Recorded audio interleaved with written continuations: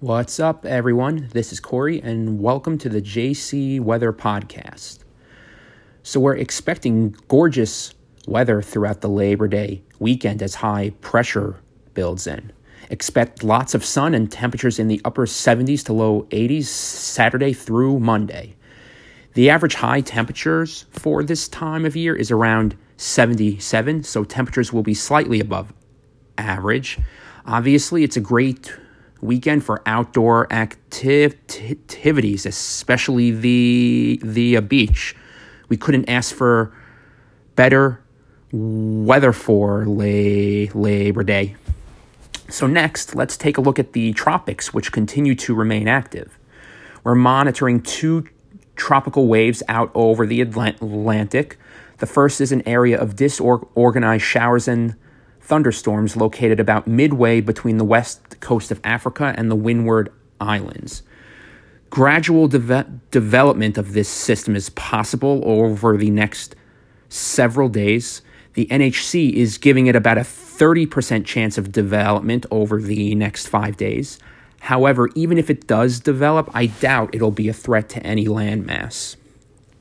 Then, right behind that, just west of the Cabo Verde Islands, is a second, more organized area of showers and thunderstorms. This system has a greater chance of becoming a tropical cyclone, with the NHC giving it an 80% chance of development over the next 5 days. We will have to watch this one as it is expected to take a westward track across the Atlantic. If both of these waves develop, they will be named Paulette and Rene. That will put us only 4 names away from the Greek alphabet. Based on what we've seen this season, it's very likely we will reach the Greek alphabet, which would be the first time since 2005 that occurred, and only the second time in recorded history. So last, it's worth mentioning that the past few days marked the 1-year anniversary of Hurricane Dorian. We all remember just how devastating this storm was. Dorian was the most intense tropical cyclone on record to strike the Bahamas, and it is regarded as the worst natural disaster in the country's history. It was also one of the most powerful hurricanes recorded in the Atlantic Ocean in terms of sustained winds, which peaked at 185 miles per hour. It also struck Abaco Island and Grand Bahama at peak intensity, which tied it with the 1935 Labor Day hurricane for highest wind speeds at landfall in the Atlantic Basin. What really made this storm unprecedented, though, was not just its strength, but also the fact that it remained nearly stationary over the Bahamas for 24 to 36 hours. Therefore, the islands experienced constant Category 3 to 5 winds for over a day. This resulted in catastrophic storm surge and wind damage. The storm surge was up to 23 feet in some areas. Just imagine being stuck on an island with that kind of storm surge and constant winds over 100 miles per hour for a full day. The storm then weakened. It tracked to the north and made landfall along the outer banks of North Carolina as a Category 1 hurricane. Dorian also caused significant damage in Nova Scotia as an extratropical cyclone. 84 people were killed and 245 people were reported missing.